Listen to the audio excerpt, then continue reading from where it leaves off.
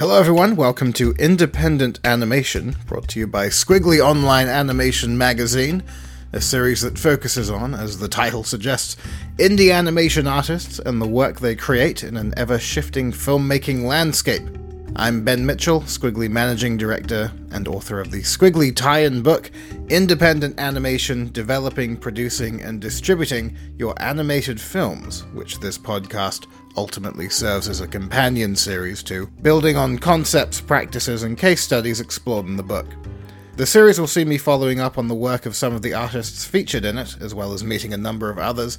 In fact, this episode will be doing both. Now, for a full introduction to the book, and by extension this series, you might want to check out episode 1 of Independent Animation, which is essentially just me reading the introduction. Now that some months have passed since the book was released, I'm kicking off the series proper, beginning with a look at the Late Night Work Club, a rotating collective of indie animators who last year joined forces for a second time to produce their own animation anthology Strangers, following 2013's debut collection Ghost Stories.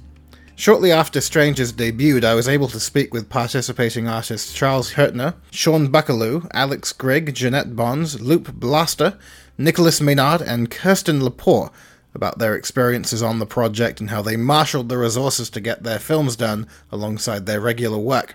Now, the collective originally began several years ago with a core group of filmmakers Scott Benson, Iman McNamara, Eamon O'Neill, Charles Hurtner, and Sean Buckaloo reaching out to other notable talents of the independent scene during after-hours discussions over social media. While Scott essentially led the charge for the coming together of Ghost Stories, which would also feature work by Alex Grigg, Dave Prosser, Jake Armstrong, Erin Kilkenny, Daniela Orsini, Joe Orton, Kristen Bach, Louise Bagnall, and Connor Finnegan, for the overall organization of the second anthology, Charles Hurtner would take the reins. Late Night Work Club was started by me, Scott, Eamon O'Neill, and Evan McNamara. We were just talking on Google Hangouts or whatever about freelancing and frustrations of stuff with that, and Scott just sort of pitched to us this idea of doing Late Night Work Club, and we were really into it, and it just kind of blew up from there. Right after Ghost Stories, he got into making video games, and he's been making his game Night in the Woods ever since. I had met Scott in real life in New York City along with Sean and Caleb and Jake, and we've all been friends since. We talk a lot, and it's great.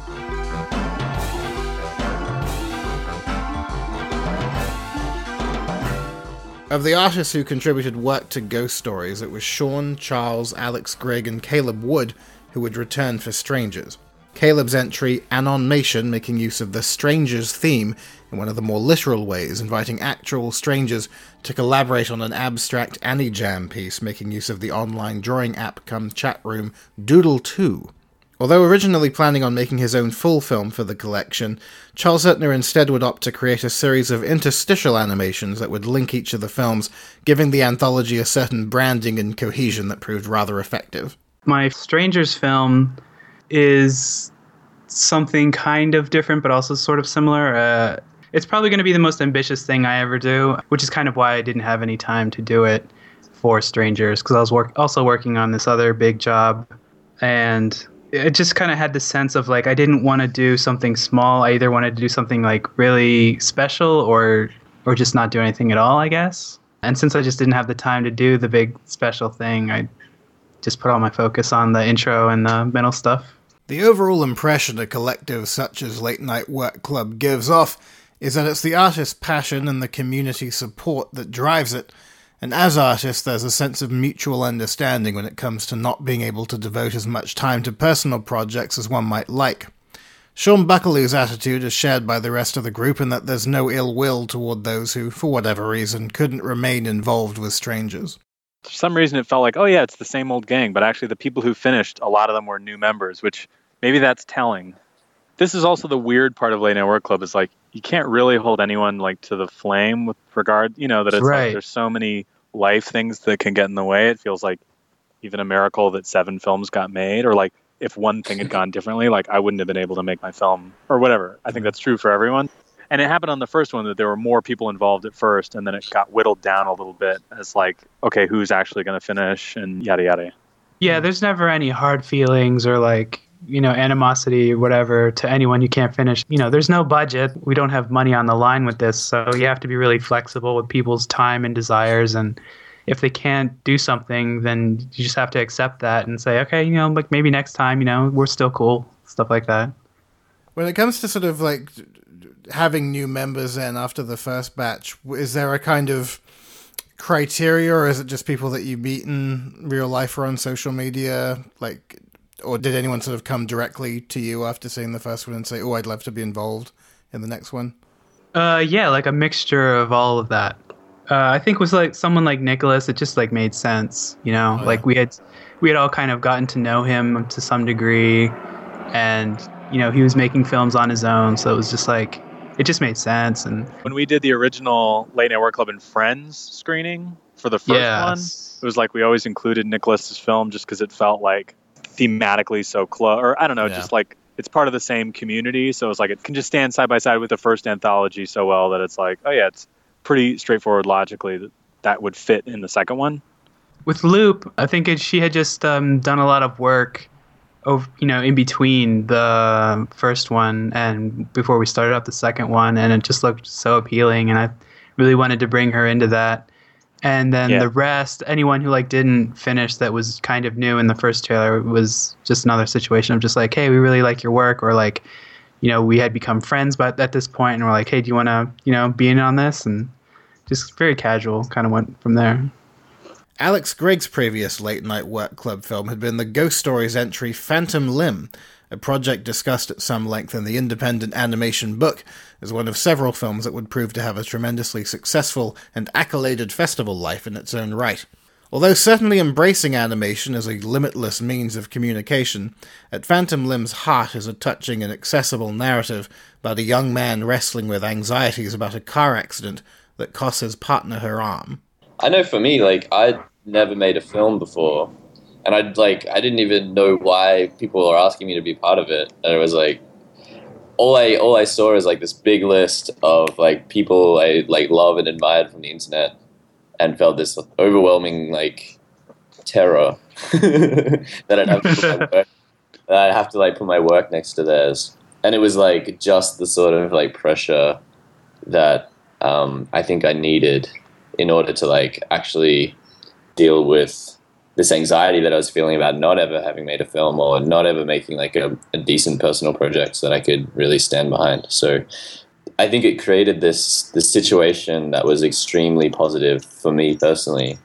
And then on top of that, like it did feel like, there was this momentum behind it that everyone was like, yeah, that's a great idea. Like, put all these people together and see what happens. So there was definitely that idea that other people were taking notice and you were going to have an audience, just because like there was all these well-established indie animators alongside. So it had the exact effect that it kind of like needed for me personally. The big thing for me and Scott specifically, because we both live in the United States and we live in Pennsylvania, which is kind of far away from any kind of central hub of animation activity or festivals or anything like that. So at the time, we had felt kind of cut off from the rest of the animation world and community. So doing a sort of group anthology thing and being able to present it to the world online for free, anyone can see this, was a huge deal. And we were it's like I said, we just kind of felt like we were waiting for this to happen. And no one was doing it. So we all decided, let's do this ourselves, because why not? We can. No one's going to stop us, For me, there was a sense of, like, I had a similar experience to Alex looking at this list of animators who were involved, where I was like, oh, these are like, basically everyone who I'm a fan of, and I'm a total nobody. So there was, for me, a sense of like, I don't want Alex, who's really great, waiting on me to finish my movie to put it out there. So I felt like an extra sense of urgency of like, there was an imperative to finish that went beyond just your own sense of feeling shit about yourself, or personal guilt of like, not only would I let myself down, I'd be letting all these people down who are kind of counting on me finishing too, because this project only has value kind of if everyone like leans into it. It seemed like in the first one, everyone kind of, I think also because we didn't know each other super well, it was like, we were all kind of operating in like relative isolation on the first one. At least within the group, I felt like I wasn't chummy with as many people yet. So it was like I didn't have a sense of where everyone else was at. So I was kind of on my own, which was like maybe kind of a blessing, just because it like made me work hard, because I was afraid that everyone else was finishing like these masterpieces and everyone was going to like laugh at me, and then my pants would fall down and blow away, and you know, my parents would be there, everyone's pointing.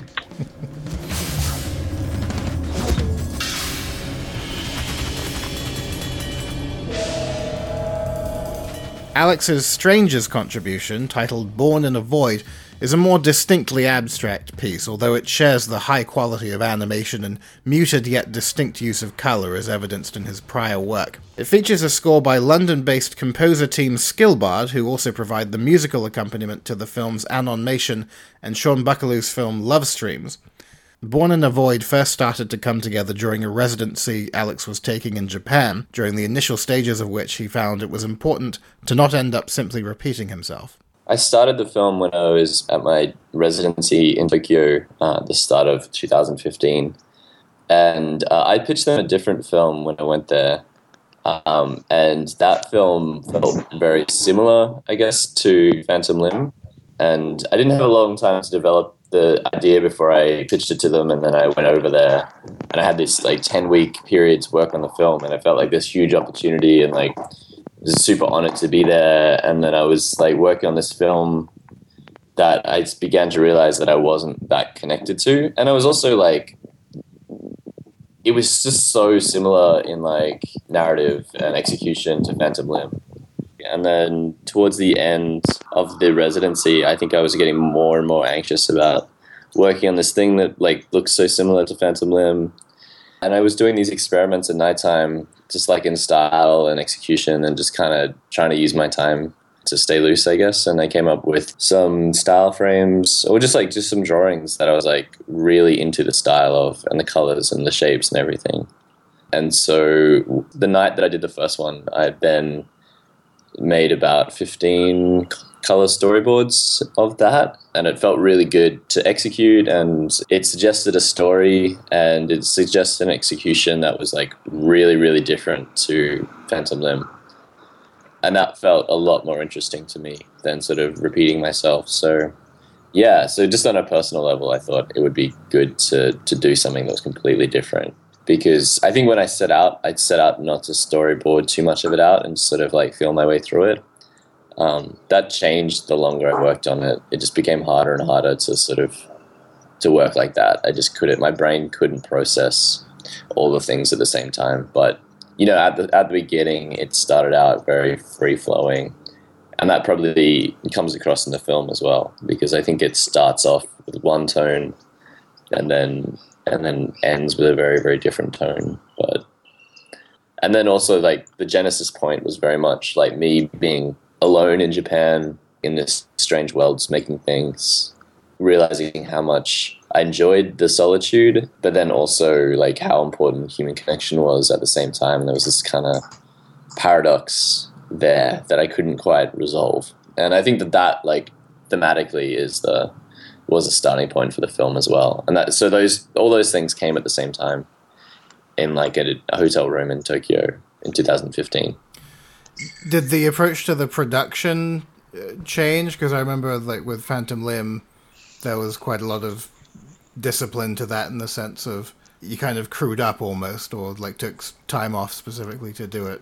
I think that I've just learned that with a project as big as a film, like I can't split my brain. Like I need to work on it in solid chunks. So when I was working like on paid stuff, like there was just no way for me to, I don't know, like come home at nighttime and then think deeply about a film and then forget everything the next day and then start from scratch at nighttime again.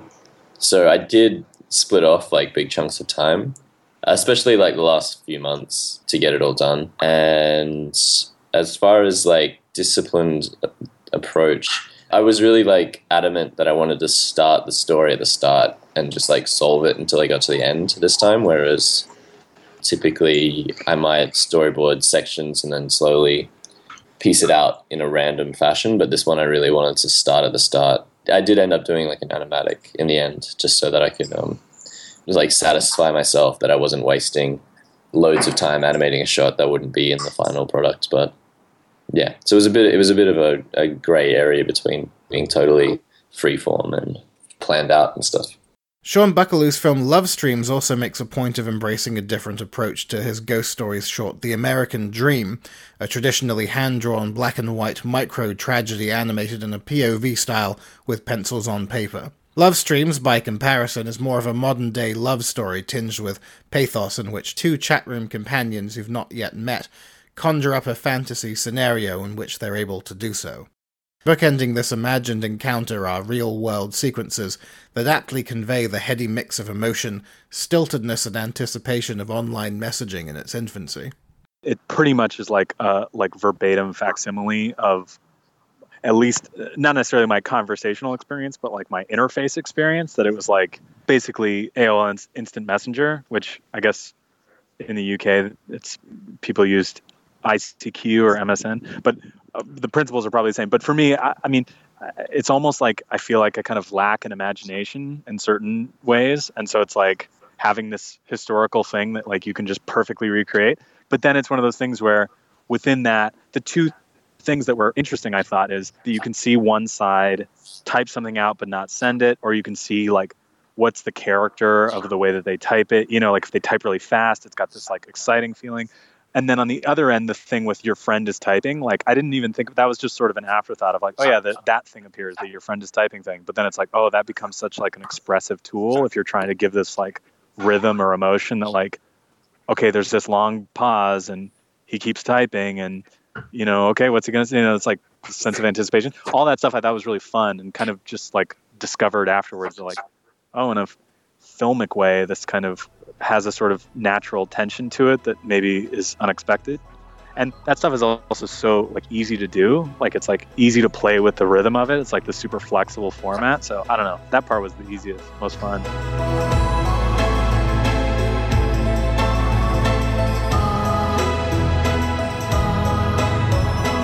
The imaginary universe Sean creates for this chat room is one vaguely reminiscent of the futurescapes of series such as Black Mirror or the movie The Congress by Ari Folman. To create this world, Sean found himself drawing upon a wide variety of online visual references. This is going to be sort of a huge spoiler, but it's like everything is such a direct reference to something that's either period appropriate or has some kind of like intertextual internet reference. Like there's this website called Secret Door that just is like a door and you go through it and it drops you into a random like Google Street View location. So it's like this teleportation door that's just a website. And I just thought like, that's so cool. What if that were like a cinematic element? And then the whole ballroom dance is sort of from Final Fantasy VIII mixed with, I saw this movie called Life 2.0. That's this documentary about Second Life. And there's this really amazing scene. It's like this couple that meets and the woman is married, but she meets this guy in Second Life. And so she gets a divorce and then the two of them meet up for the first time and they start dating and you sort of see them in Second Life together. And then you see them in real life and they start dating and then they move in together. And then there's this scene where they're like just having to weed their garden and they're both getting like super pissed at each other, just like nipping at each other while they're weeding the garden. And then it cuts to her and she's crying. And she's talking about how he moved back to Canada, like he moved out.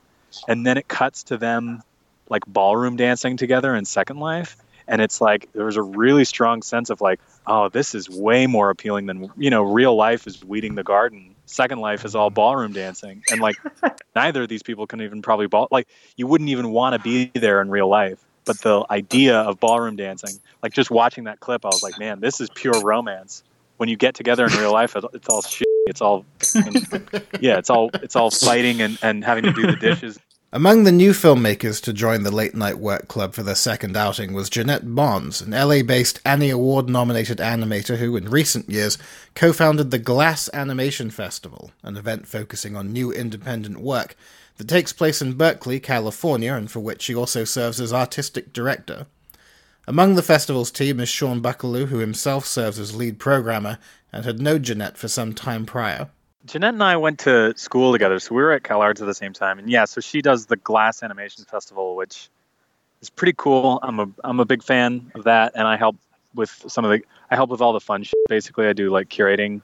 She'd been going through CalArts a little bit, making more like formal experimental pieces, and then I actually went on a trip with her to Annecy, and to me it was my first experience at a big festival, and like we saw movies like Oh Willie for the first time, that Mark and Emma stop motion film. And I think just these kind of huge films, and it kind of blew us all away. I think after that, there was a kind of a group of people that were all like, oh, okay, like I want to make serious short films.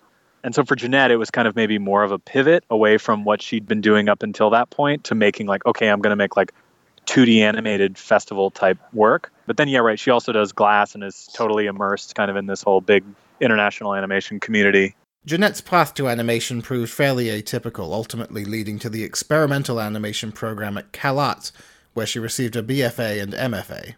I didn't really plan on becoming an animator. I think some people want to be an animator since they were kids, and it's something I kind of fell into. I was studying philosophy and history for a long time, and then one day I had this idea. I don't know why. Well, I know why.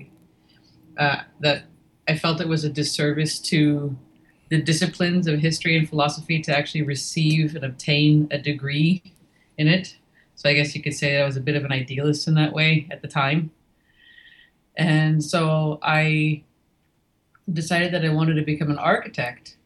And I didn't have any drawing background at all. And I'd been a musician my entire life, so functioned very drill-based when it comes to learning things. So I just thought, okay, the most efficient way to probably learn how to become a good illustrator to become an architect would probably be to take some animation courses.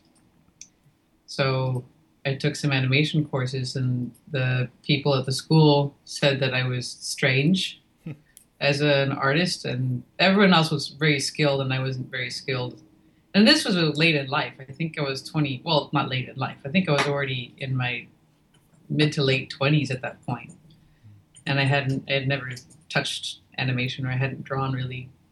But they suggested that I apply to CalArts, and I did. And then that's just how I wound up getting into things there. And I did installations most of my time at CalArts, and then at some point I just started. I wanted to graduate an animation program having made unanimated film, and I had never done it before. So my first one was Trusts and Estates. In 2013, Jeanette's CalArts film Trusts and Estates gained some momentum both online and on the festival circuit. With a voice cast including Sean, the film presents a frequently caustic and sexually explicit conversation between four besuited male lawyers in a restaurant, based on an exchange Jeanette had witnessed in real life. So we had this client come in, right? She had this special needs trust set up for her retarded nephew. Yeah, he's all f***ing waddling around and shit. And she wanted to change the trust so that her boyfriend could come live in her home for the rest of his life. Yeah, but she was all dying of some shit like face cancer. Right, so I had to go out of town, and I asked this f***ing idiot to handle the fine print. But he writes the f***ing retard out of the amendment, so... Yeah, and before she notices any of this shit, she does us a huge favor and f***ing dies while he's like flipping around. So, Monday morning, her family comes in, and they're saying, what the f*** happened to the retard?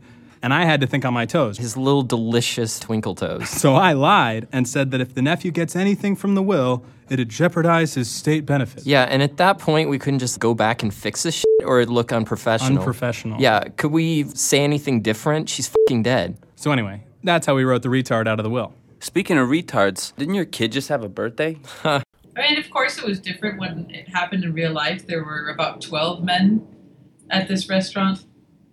And so I was just kind of writing everything down rigorously while they were talking. And they were sitting there for about an hour doing that, and I had to condense it down into a few minutes. Sean was one of the voice actors in it, in that one. And it was an interesting experience for me because I had never directed voice actors before. And I never made a film before. So, I made more traditionally experimental things. And I had initially put together a cast of actors, proper actors. And then my neighbor, who was this wild man. I remember we would always run into him in the driveway or just in the grounds of our apartment. And whenever we went into him, we would get stuck talking to him for about 20 minutes. And he was so wild because he would just do voices all the time. And anytime he would do a voice, he would get into character and it would be spot on. So he could always just jump back and forth between these things. So I remember one day just thinking he'd be perfect. But then I had these other hired actors and it just didn't feel natural enough for me. So that's when I decided to keep one of the hired actors, keep the neighbor, and then hired on to my really good, Sean and my friend Jess, because I wanted it to feel a bit more competitive. And it was interesting because my neighbor, his name was Dan.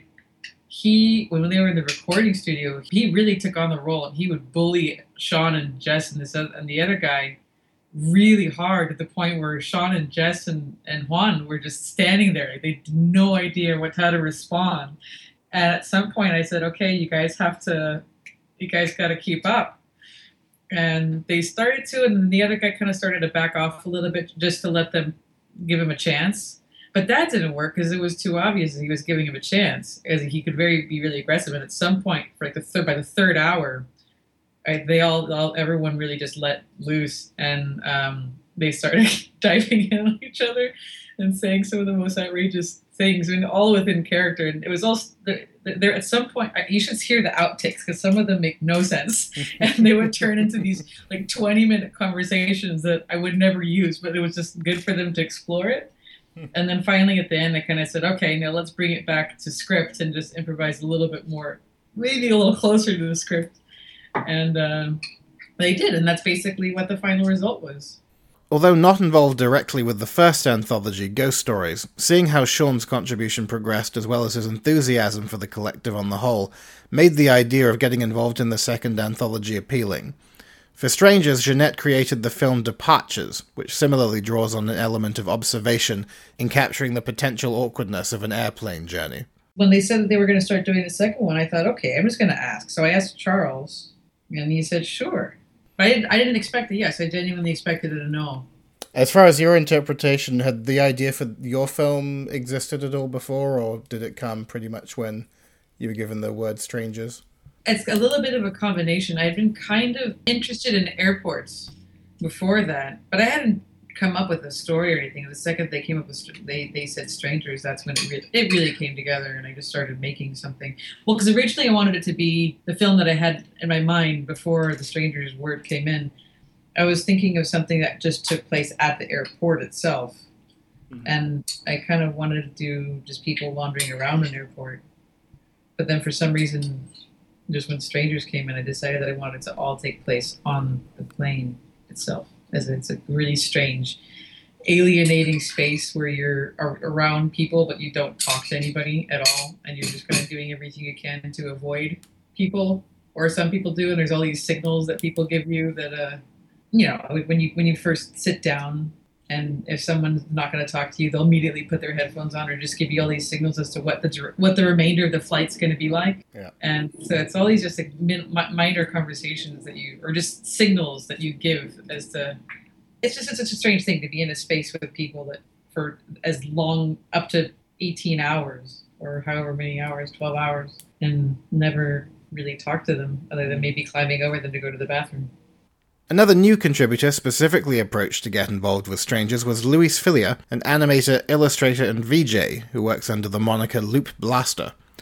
Her film Freedom explores themes of equality, human rights, and migrant solidarity in her home city of Calais in France.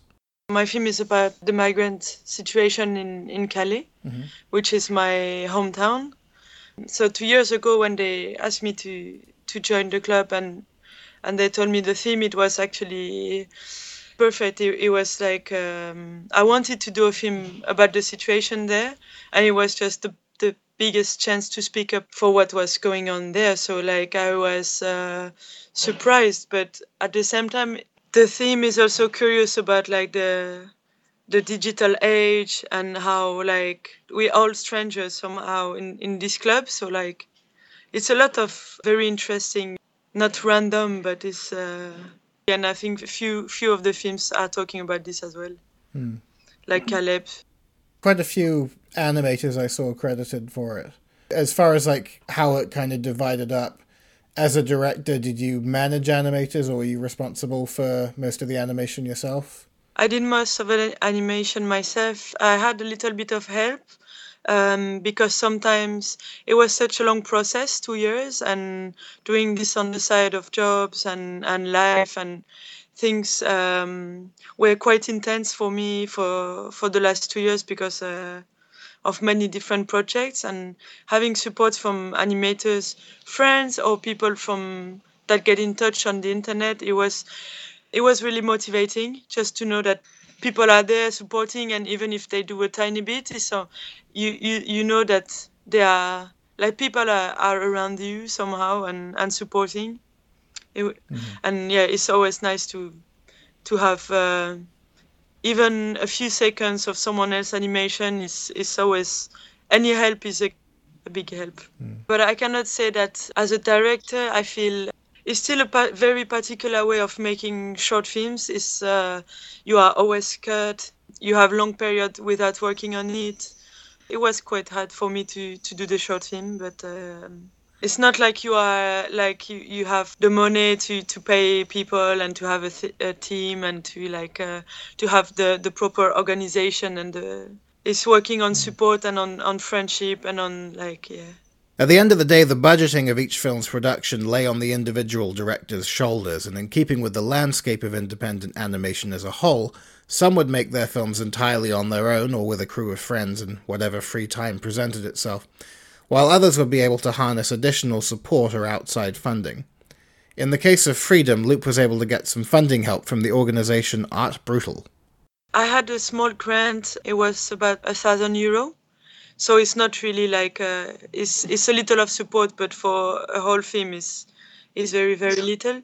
But it was also important. It's an help on a short film. It's a grant that is given for first short film. And it was also a way for me to step into the animation community in France, to put your foot in the door and to be like, this is independent animation, but because these people have an animation in a studio in Paris, and one of the guys is Bastien Dubois, he made a film a few years ago called Madagascar, a travel sketchbook, who I think was on the run for the Oscars at the time. So he was part of this support, and it really helped me. At that point, I was living in London and with very expensive rent, and it paid a month of my rent, but it's still it's many, many, many little things that allowed me to make that film on my own and to also have the total freedom on the way of making it as well. To talk a bit about the situation in Calais as well, with the camps and with the situation there, changes very fast. And I did it quite chronologically somehow, but I didn't have I added with time. I didn't have a plan for the whole thing. I didn't come with one idea from the beginning. I thought I'm going to meet the people and see with time what's going to come, what's going to happen, to make something that still makes sense at the end.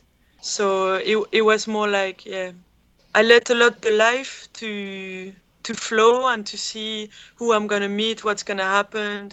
And we didn't know when we started if it would take a year or a few months or 2 years.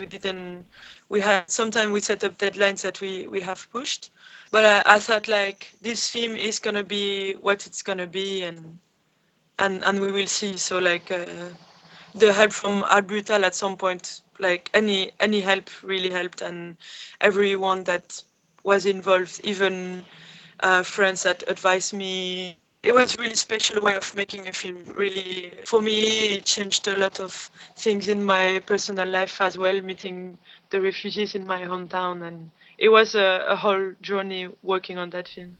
By mid-2016, the team had a sense of who was likely to finish their project. As Charles himself relates, this was what determined his contribution would be the interlinking animations, rather than a new short film in its own right. From the filmmakers that made it this far, it was another new addition to the collective, Canadian animator Nicolas Maynard, who was first across the finish line. Prior to getting involved, Nicolas had moved to the UK from Montreal to study at the Royal College of Art, where he made the popular student films Somewhere and Loop Ring Chop Drink, roughly around the time the first late-night work club anthology Ghost Stories was put out into the world. I was at the RCA when they did the Ghost Stories, And I just thought it was really cool to see all these people that were not in education anymore, and they kept making short films, because a lot of folks go out there after their studies and just do commercial work and kind of abandon the idea of doing their own short films. And I thought it was cool to see that all these people like joined together to deliver like a series of work. And I remember just tweeting when it came out, when I'm a grown up, I really want to be part of the Late Night Work Club. And then 2 years later, they invited me to be part of it. Wednesday with Goddard stands out as the more directly comedic short of the collection, juxtaposing a simultaneously modern and retro design style for the character animation against exquisitely rendered pencil-drawn backgrounds and elements by Nicholas's partner Manchon Lo. The story itself is of a man pondering the existence, or strictly speaking the whereabouts of God, initially met with derision, until a young lady offers to show him the way. The film debuted on its own prior to the online release of Strangers as part of a Nexus special presentation at Encounters in Bristol, where it also played in competition. This film just came about because I had this idea for an ending, where I just started thinking about how you could reach the climax of a story and then get to the ending really quickly. And I just had this idea of a sort of very scary God that just scares the heck out of a guy, and then he runs back home and cries in his room. And I thought, oh, that could make an interesting, like, 3-square comic, or, you know, it's just like a one very simple sort of joke. But then I started sort of opening Google Docs and starting to write a beginning for it. And in the end, I quickly started giving it a sort of children's book vibe, because I guess that's sort of the way that I find it the most easy to write. It's just, as of the script, you turn a page each time. So the film is very much structured like a children's book, but then ends quite suddenly. So I was just playing with structure at the beginning before going into any kind of meaning. And then anything about what God meant to me and these kind of things sort of came out later. And I had to reflect on these things a little bit later. It kind of came in a much more organic way rather than a setting to deliver one specific kind of message. So in the end, I tried to craft the film in a very open way, so people can interpret it a little bit the way they want to. But at the same time, for me, it was just to sort of try and play with the absurdity of how as humans we're just always looking for something but never really finding it. Or if we find it, it's like often quite disappointing, or the truth is not as enchanting as the idea of it. I've wasted my afternoon. Every project I undertake fails miserably. Do not despair. I know where God lives, up in the clouds. You can find him at the top of the mountain. Show me. I quite like using dark comedy and sort of deadpan humor in general in my work, so I was trying to push that a little bit forward with that story. I was quite afraid to write another narrative short after my RCA years, because when I was at the RCA, it was my first time sort of trying to write stories, and I found it really difficult. And when I was doing my BA in graphic design in Montreal, we had like an audiovisual course, which was like a course in which we were told how to make films and things. But basically, the only thing the teacher would tell us is that we didn't have anything to say and that we were all shit at making films. It really left a strong impression on me. So every time I'm setting up to write something, I'm incredibly self-conscious about it. So writing the story was hard, even though it was like a very short 3-minute film. But I tried this time to keep it much simpler than some of the previous things I've done in the past, or try and be a bit more to the point. But again, it's just like, I sort of see it again as another narrative experiment moving forward. Like, it was my first time using voice acting. I really wanted the characters to talk this time around. So yeah, in many ways, it's kind of a technical experiment more than a philosophical one for myself. Did the storybook element, did that kind of determine the aspect ratio? Yeah, so the aspect ratio was just, it's just because I was really fed up of making films that are 16:9. Because, you know, when you do commercials or when you make short films, it's always 16:9. And then when you do illustrations or prints and stuff, then you have the freedom to do whatever format you want. So I just wanted to try something a bit more square this time around. That's just that, for that reason. I was just trying to seek for something a little bit new, even though it's not new at all. It's like old school. But for me, it's new because I've never done it before. Did you find it was quite refreshing then in terms of approaching composition and laying out shots and stuff? Absolutely. After the project, I had to do a series of commercials for Facebook. that had to be square, like perfectly square for like the, now they use square format on Instagram and Facebook to share videos. And I realized how actually 4:3 is actually quite wide. So I had a really good time using that format. I think it's also a little bit more like a book format at the end of the day. So it was quite fun to use. It gives you like much more space, like at the top and at the bottom. So you can do certain things that you wouldn't be able to do with 16:9, which feels like everything has to be like a landscape. Among the reasons that Wednesday with Godard would be the first film of the anthology to be finished was through Nicholas's harnessing of an assortment of resources to ensure the film was made, having recently become a part of the prominent UK studio Nexus Productions. It was actually also made for Channel 4, Randomax, the film. And I had my producer, Claire Cook, who came to me and she told me, Channel 4 is interested in commissioning a film from you. Are you interested to do it? And I was like, well, I've got this script that I wrote for the Late Night Work Club, but I can't do 2 short films. I can just do 1. Like it would be, I would kill myself if I had to do 2 short films in a year. So I sort of went to Charles and asked him if it was cool if the film was both for the Late Night Work Club and Channel 4. And then, it was quite chilled about it, so it was all good. So I sort of set up to do the film, and I didn't really start until January of 2016, where I started making some visual experimentations. And I was playing around with some of my girlfriend's drawings, and she was making these very realistic sort of mountains and things. And then I would just ask her, can you draw some mountains on a piece of paper? And then I would just come and with like a pen, an ink pen, I would just come and like draw a very simple character right next to it. And suddenly there was something happening between the contrast of both. So we took a big part of the winter to sort of figure out the aesthetic of the film, how we could mix my simple characters with her intricate pencil drawings, how that could work out. And then finally, I think it's around May, we kind of started, no, maybe around April, we started like working on it seriously, and I was storyboarding and everything, and doing an animatic. And then I was set up, to just continue and finish up the whole thing. But this big job for Facebook came, and it's something I couldn't really say no to.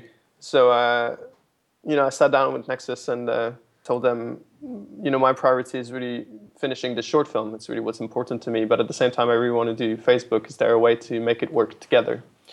So in the end, Nexus sort of came in and gave me a bit of help on the short film by providing some animators while doing the Facebook job, so I could deliver the film in time. So I had incredible help from them because they provided the animators but also the studio space for them to work at. And with that help, actually, I managed to make it in time. So the animation was done much faster than I thought it would if I had done the whole thing on my own. But without their help, I would just have done the Facebook job, and then the film would have never been done. So, I was incredibly lucky to make both work at the same time, actually. So the pencil drawings that are in the film, are those the same drawings?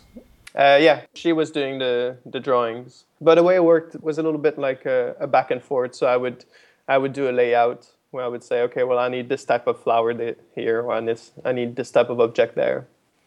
Or I need like a set of wooden blocks that look like a church here, and the texture of the wood should be like this, and the light is over here. And then she would go about and sort of render this whole drawing on paper. And then I would scan it in, put it in the computer, put some color, and add the characters in, and then it would be ready for animation. So that's kind of how it works. So once we had like the fully designed shot, then it was ready to animate. So she did an incredible amount of pencil drawings, and sometimes we had to go, sometimes she would have to do it twice because the first time wouldn't be completely right. So there was a lot of work on that. And there's a point in the film where there's the flower being animated. It's like God loses his mask, and there's this flower popping out of space. And it took 3 weeks to render all the frames on paper. I think there's 21 drawings. And Iris Abols, one of my friends, did all the layout and all the outline for that animation, and then we printed them, and then Manchen did all the pencil drawing, just like really brought it to life by adding all the shading and the lighting. It was quite incredible to see, actually, like someone who's so skilled at pencil drawing and see how she operates and how she makes it happen. But she was not just doing the pencil drawing. She was also like the main collaborator on the film, because I would often be very insecure about the animatic or the work itself, and I would go to her and ask her, her opinion, because she's a really good critique, so she would give me a lot of feedback. The design style of Nicholas's animation is distinct from that of his previous films in its use of stark lines, rigid geometry, and playful approaches to human anatomy. While minimal in some regards, there's an ingenuity to the approach that at times evokes the work of George Dunning and graphic artists such as Seymour Shavast. Because of the time scale of the film, I had to be very economical about the character design. And I remember that in my previous films, something that took a lot of time to draw was the hands. And so I decided that for this film, my characters would not have any hands unless they need it. So the hands would only pop out when needed. And that way we could skip like a lot of drawings or a lot of time drawing hands. So that's why I designed these characters that are mostly just geometric and work without any hands. And then when they need them, they just like whoop, a little bit like a Swiss Army knife. They just sort of pop out. And also they're just like sort of, I guess, a natural progression from some of the earlier design work that I've been doing with characters in the past and some commercial jobs and stuff. But I wanted them to be, I think my characters, they always have this sort of expressionless face. So these ones, they carry on doing that. But they needed to be more refined than some of my previous characters to fit with the pencil drawings as well. So they're quite neat. They contrast well with the pencil drawings. Wednesday with Godard would quickly go on to win jury awards at SXSW in Austin and Summit de Cinéma d'Animation in Montreal, where it also won the Public Award. Hi, stranger. It's been a while. I've missed you. It's okay. You can look at my butt.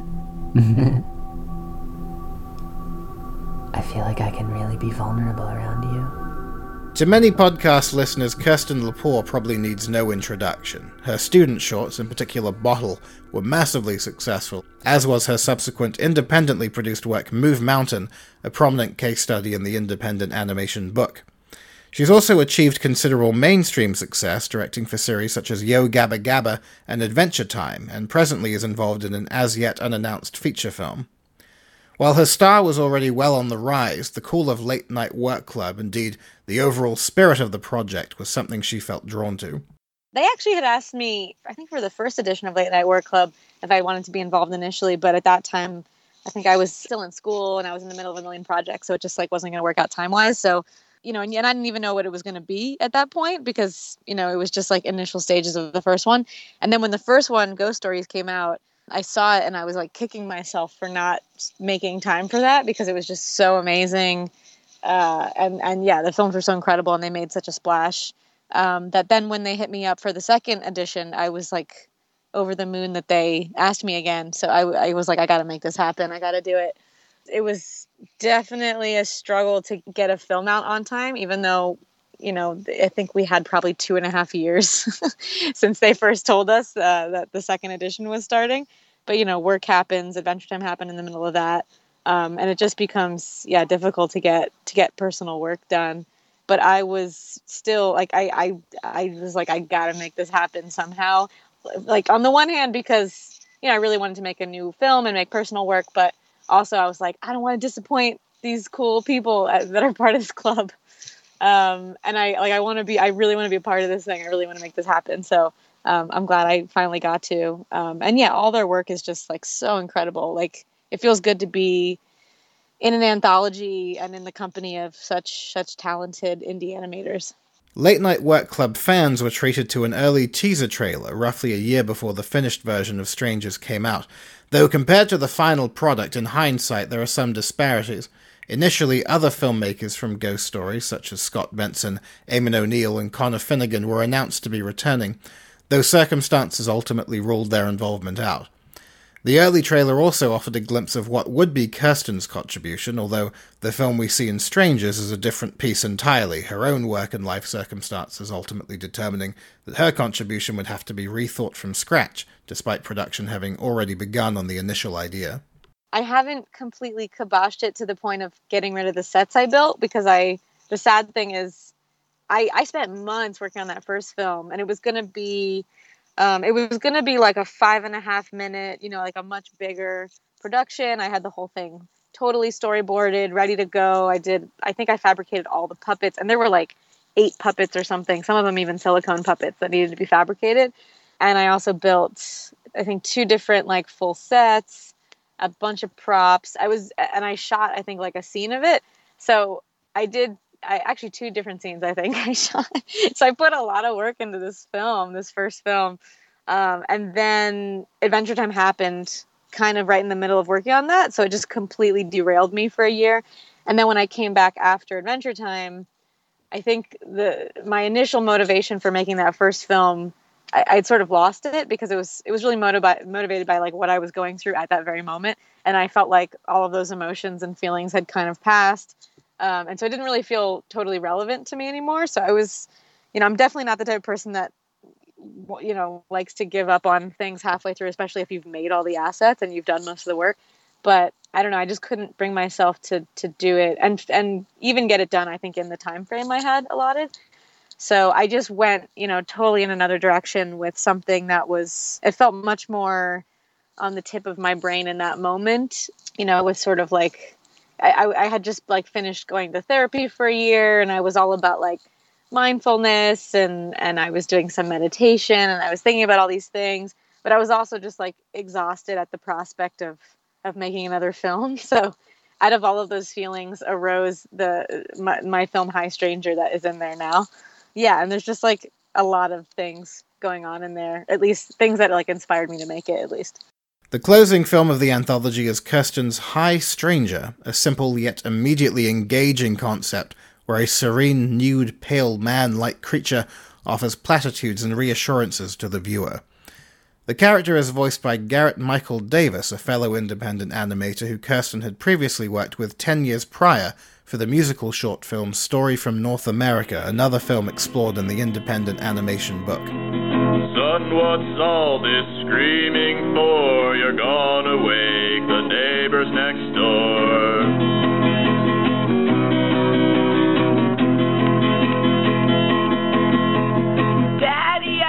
There's a spider on my floor. Is it? And will you squish it?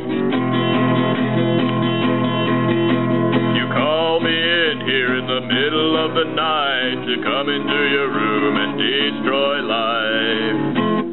Is that what they teach you in Sunday school? Their second collaboration would prove to be another viral hit, although it's worth noting that the origins of High Stranger's concept came from Kirsten's stint on Adventure Time. So I was trying to come up with a new idea because I knew I had to scrap that old longer idea because it just wasn't going to happen. And I was going through old sketchbooks, which I do sometimes when I'm like, because I jot a lot of ideas down in sketchbooks, but then, they usually just get lost in a sketchbook. So I just like went back through some old ones to see if I had jotted anything down that was exciting that I wanted to come back to. And I went through one of my most recent sketchbooks, like from beginning to end, just kind of flipped through, and I found this Post-it note that actually Kent Osborne, who's the head of story on Adventure Time, it's a Post-it note that he had on his desk during like our kind of one and only writers meeting at the very beginning of when I came in for the project, where I was sort of just pitching them ideas and they were kind of like vetoing or okaying ideas. So I'd seen this Post-it note on his desk that was like, this guy, it's pretty much the same frame. It's like this guy with a weird butt kind of like looking over his shoulder at the camera. And something about this character, like it was really simple, but this Post-it note sitting there, I just like couldn't take my eyes off of it. And I remember asking Kent about it, and he like doodles all the time. So like for him, that's no big deal. So he was like, oh yeah, you want it? And he just like gave me the Post-it, and I put it in my sketchbook. And totally forgot about it until I flipped through looking for ideas. And immediately when I got to it, I just like suddenly, like this character just came to life for me, and I had all these ideas. And so I'd emailed Kent to be like, hey, I have this whole idea for a film based on this Post-it note you gave me. Like, is it cool if I kind of adapt this character? And he was just like, absolutely, like totally cool with it, which was awesome. So I kind of like changed the design a little bit and, kind of messed with it and sort of created a personality for this simple doodle that was just on a Post-it note. And that's kind of like where the design came from, basically. Originally, Kirsten had hoped to create a fully articulated silicon puppet for the repurposed main character of High Stranger, although time and budget determined that economic approaches were required wherever possible. Instead, Kirsten used polymer clay over a wire armature, a material chosen for a distinctly translucent shininess that distinguishes it from plasticine. For an elaborate Vista cutaway shot, Kirsten went with a similarly lo-fi route using paper cups, crumpled up paper and fluorescent paint lit with a black light, to a rather striking overall effect. The film proves on the whole just how important strength of idea can be in the face of a low budget, something that many of the best independent animators out there are able to embrace. Indeed, in Kirsten's opinion, independent filmmaking and personal projects are vital to artists. I think it's like probably the most important thing for most artists to, animation artists, whoever, to keep that flame alive, basically, making your own work in some way or another. I mean, sometimes it won't happen for years, and sometimes it's really, really difficult to get something out, but I think it's what keeps you sharp as an artist and what keeps you experimenting, and I feel like you always have to express yourself in some way, so doing those things I think is really important. And it's also those personal things that I think attract work, even like attract client attention and attract just attention generally to one as an artist, is like that personal work that you make, because that's the only thing that's really going to have your true stamp on it. No one else is kind of telling you how to make it. It's really you, and it's really personal. I think it's what kind of defines people, someone as an artist. Kirsten would go on to release Hi Stranger Online as a standalone short back in March of this year, and it immediately went viral in a massive way, since amassing millions of views across Vimeo, YouTube, and inevitably the assortment of Facebook pages that would appropriate its bizarre appeal for themselves. Certainly beyond the predictable layer of befuddled viewers, it's clear that the film has a resonance to it that is spoken to audiences, going to show that the films can have just as much of a life of their own outside of the anthology as within it. Although as Kirsten and others enthuse, being part of a bigger entity proved to be one of the biggest motivators in getting their film done. I definitely function well when I have deadlines, and that's why I was always making films in school, and why most of my films I ended up making were only products of kind of like college and grad school. It's just like I do really well when someone above me is telling me like, do this by a certain time, because I'm such like a overachieving deadline hitter. Like I'm that kind of person where I'm like, you gave me a deadline, I gotta hit it. That's like sort of what I live for in a way. I don't know, it's really weird. Like I want to be like that goody two shoes that like delivers by the time frame. So yeah, if someone just keeps giving me deadlines, I feel like I'll just keep making things. But if I'm left to my own devices, I'll just kind of probably be lazy and float away and go watch movies and things. With this, it just became really exciting to be a part of something and kind of want to finish things at the same time as other people and be in the process with other people. I think the most exciting thing is actually creating around others, because I'll do it by my own, but it doesn't make it as fun when you actually get feedback from people and talking to other people about your project. And it's really beneficial. I think the development stage is the most exciting part, because once it's all figured out, at some point it just kind of becomes automatic where you just have to finish it. But the most exciting part is that initial part where people are coming up with ideas and sharing ideas. You can see what everyone's doing. It is definitely it motivates you and pushes you forward, definitely. For me, it was my first short film. So I haven't had directed properly a short film before. I didn't do even a graduation movie.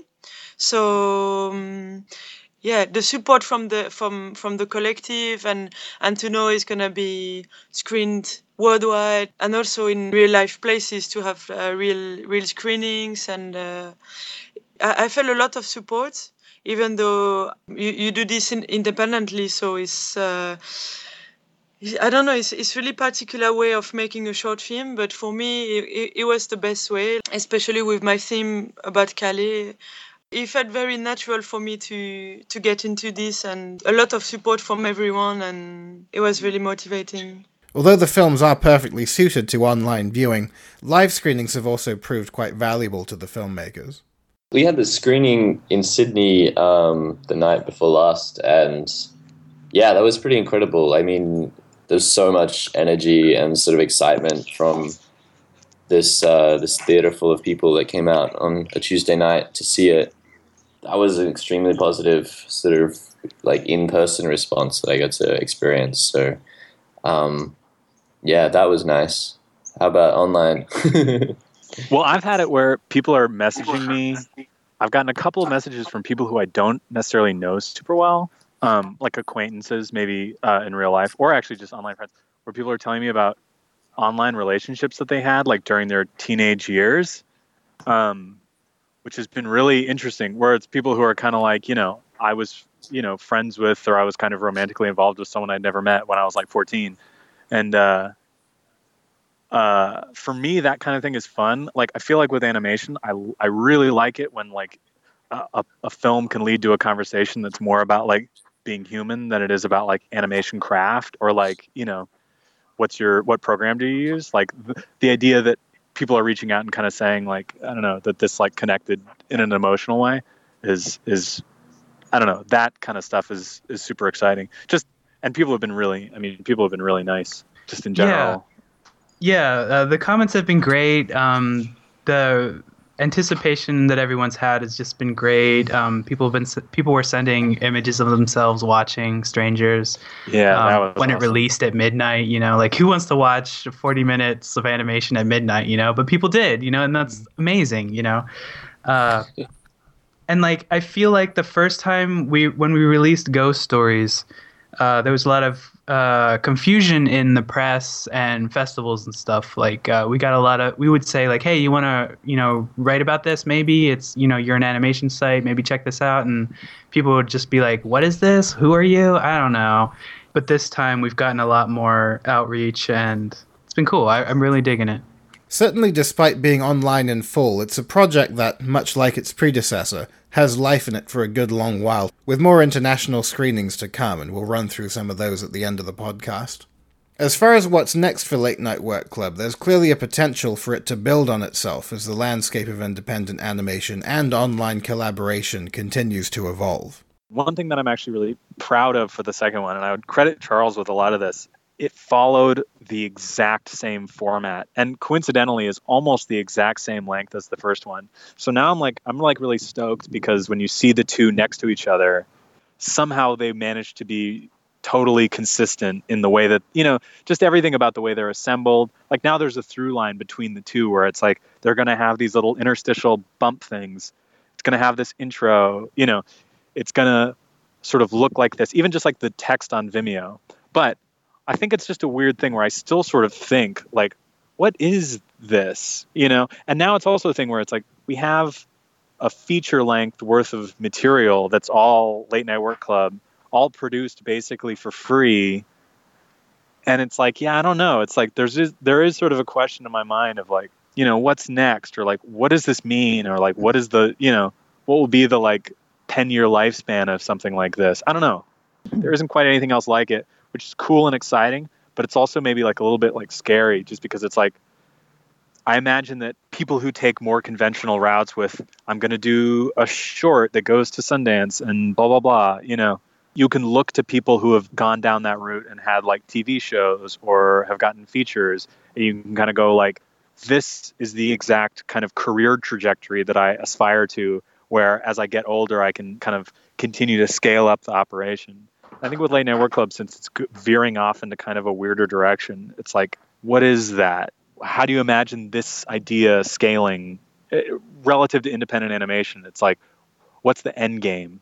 To keep up to speed with Late Night Work Club, watch the films, and see where it goes from here, check out latenightworkclub.com. You can follow them on Twitter at L8NightWorkClub. You might also want to look into the work of the individual artists themselves at charleshurtner.tumblr.com, seanbuckaloo.com, alexgrigg.com, jeanettebonds.com, loopblaster.tumblr.com, nicholasmaynard.com, and kirstenlepore.com. Also, Caleb Wood's work can be seen at vimeo.com/calebwood. The music in this episode is mostly from Strangers, and you can check out the composing team Skillbard at skillbard.com, and composer David Camp is at studiocamp.com. That's camp with a K. As mentioned before, there are several Strangers-related screenings coming up. Wednesday with Goddard will play at Pictoplasma in Berlin, which runs from May 10th. Love Streams and High Stranger are screening at Animafest Zagreb, which kicks off June 5th. And the following week, again, Wednesday with Goddard is screening in competition at the Annecy Festival. Then in July, there'll be a full screening of Strangers held by Cardiff Animation Nights, with some of the Late Night Work Club members in attendance, all being well. The hopeful date for that is July 22nd, but be sure to keep your eyes on cardiffanimation.com for updates and venue info closer to the time. Before I wrap up episode 2 of Independent Animation, there are a couple of plugs to run through. On a semi-related note, Cardiff Animation Nights are again doing the animation strand for this year's Cardiff Independent Film Festival, and Squiggly will be there. Steve and I will be doing the Squiggly Quiz at 8:30 p.m. May 6th. You can also catch Squiggly features writer and intimate animation co-host Laura Beth Cowley's film Boris Norris at the Cloth Cat Family screening. There's 2 morning screenings at 10:15 and 11:45 a.m. Not only that, my own indie film Clementhrow is playing in the Competition 2 screening at 5:15 p.m. The festival events all take place at Chapter Arts Centre in Cardiff, and you can pick up tickets at chapter.org. Before then, Clementhrow will also be screened in Cagliari as part of a special Best of 2016 screening prior to this year's edition of the Skepto International Film Festival. That'll be April 29th, and more info on that at skepto.net. I hope you enjoyed this episode, and don't forget the book Independent Animation, Developing, Producing, and Distributing Your Animated Films is out now from Taylor & Francis and CRC Press. And thanks again to the brilliant contributors to this episode, and I look forward to bringing you episode 3 very soon, as well as more from Intimate Animation, Animation Composed, and the long-running Squiggly Animation podcast. You can find them all, as well as our usual cavalcade of industry coverage and features over at squiggly.com. I've been Ben Mitchell, at Ben L. Mitchell on Twitter and Instagram, and until I can think of a better sign-off, happy independent animating.